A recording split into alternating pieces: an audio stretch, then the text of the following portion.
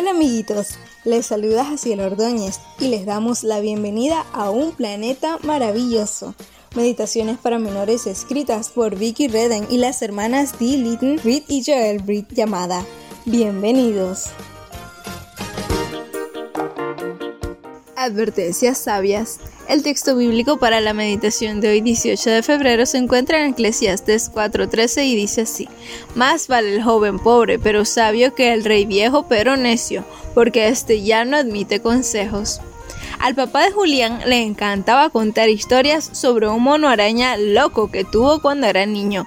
Parecía que Coco el mono era uno de los más grandes escapistas de todos los tiempos.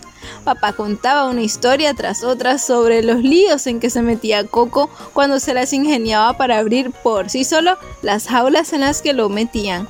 Con el paso de los años llegó el momento de encontrar un nuevo hogar para Coco. Los abuelos de Julián se pusieron en contacto con una tienda local y el dueño aceptó vender a Coco por ellos.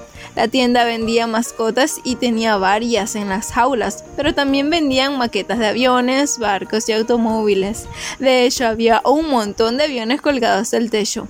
El abuelo dejó a Coco en la tienda un viernes por la noche, no sin antes advertirle al dueño de la tienda de que Coco era muy listo y que podía escaparse de casi cualquier jaula en la que lo metían. El dueño asintió y sonrió al ver a Coco jugando inocentemente en su jaula.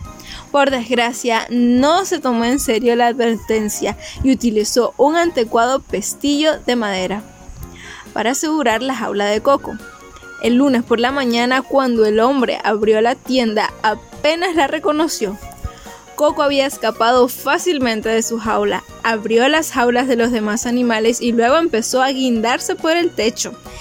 Si quería volar o no, nunca lo sabremos. Lo que sí sabemos es que saltó de avión en avión, haciéndolos estrellarse contra el suelo. ¿Alguna vez te ha dado una advertencia uno de tus padres o un amigo y has optado por ignorarla? Dios nos envía advertencias para protegernos y mantenernos felices. Desgraciadamente, algunos de nosotros nos creemos más listos.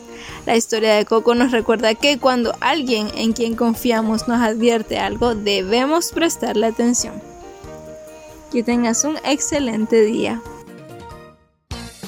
Amiguitas y amiguitos, les esperamos mañana en otra hermosa meditación de Un Planeta Maravilloso.